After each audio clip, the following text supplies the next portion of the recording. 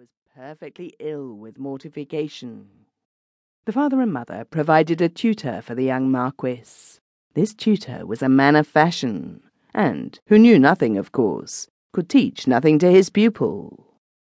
Monsieur wished his son to learn Latin. Madame wished him not.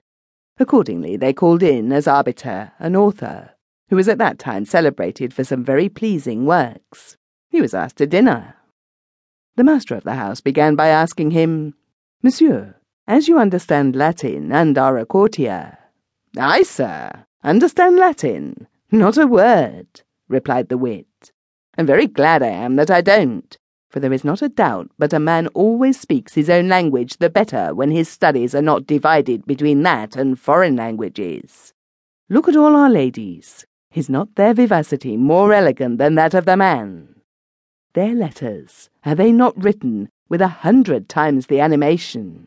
Now all this superiority they possess from nothing else but their not understanding Latin." "There now, was not I in the right?" said Madame.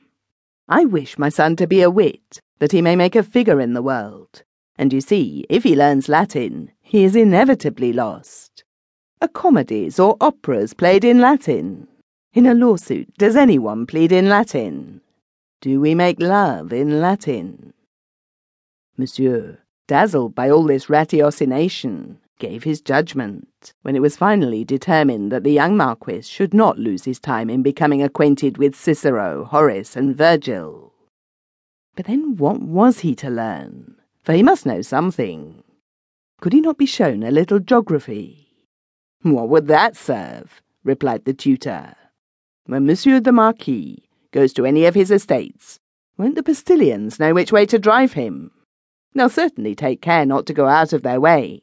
One has no need of a quadrant to travel with, and a man may go from Paris to Auvergne very commodiously, without having the least idea what latitude he is under."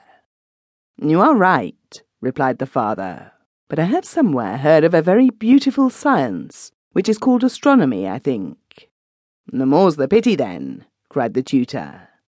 "Does anyone regulate himself by the stars in this world? And is it necessary that Monsieur the Marquis should murder himself by calculating an eclipse, when he will find its very point of time in the almanac, a book which will teach him, moreover, the movable feasts and fasts, the age of the moon, and that of all the princesses in Europe?" Madame was entirely of the tutor's opinion. The little Marquis was overjoyed. The father was very much undecided. "What must my son learn, then?" said he. "To make himself agreeable." "If," replied the friend whom they had consulted, "he knows but how to please, he knows everything. That is an art he can learn from his mother without giving the least trouble either to that master or this." At this speech Madame embraced the polite ignoramus, and said to him, "It is very plain, sir, that you are the most learned man in the whole world. My son will owe his entire education to you. However, I conceive that it will be as well if he should know a little of history." "Alas, madame, what is that good for?" replied he. "There is nothing either so pleasing or so instructive as the history of the day. All ancient history, as one of our wits observes, is nothing but a preconcerted fable. And as for modern, it is a chaos which no one can disintegrate. What does it signify to Monsieur, your son, that Charlemagne instituted the 12 peers of France, and that his successor was a stutterer?"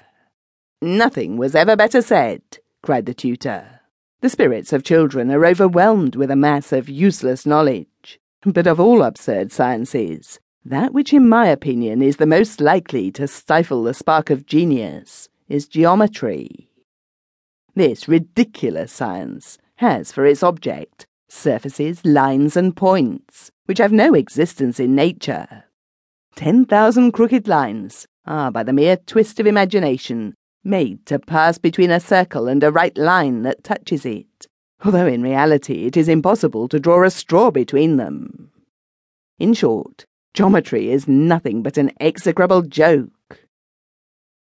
Monsieur and Madame did not understand too much of what the tutor said, but they were entirely of his opinion. "A nobleman like Monsieur the Marquis," continued he,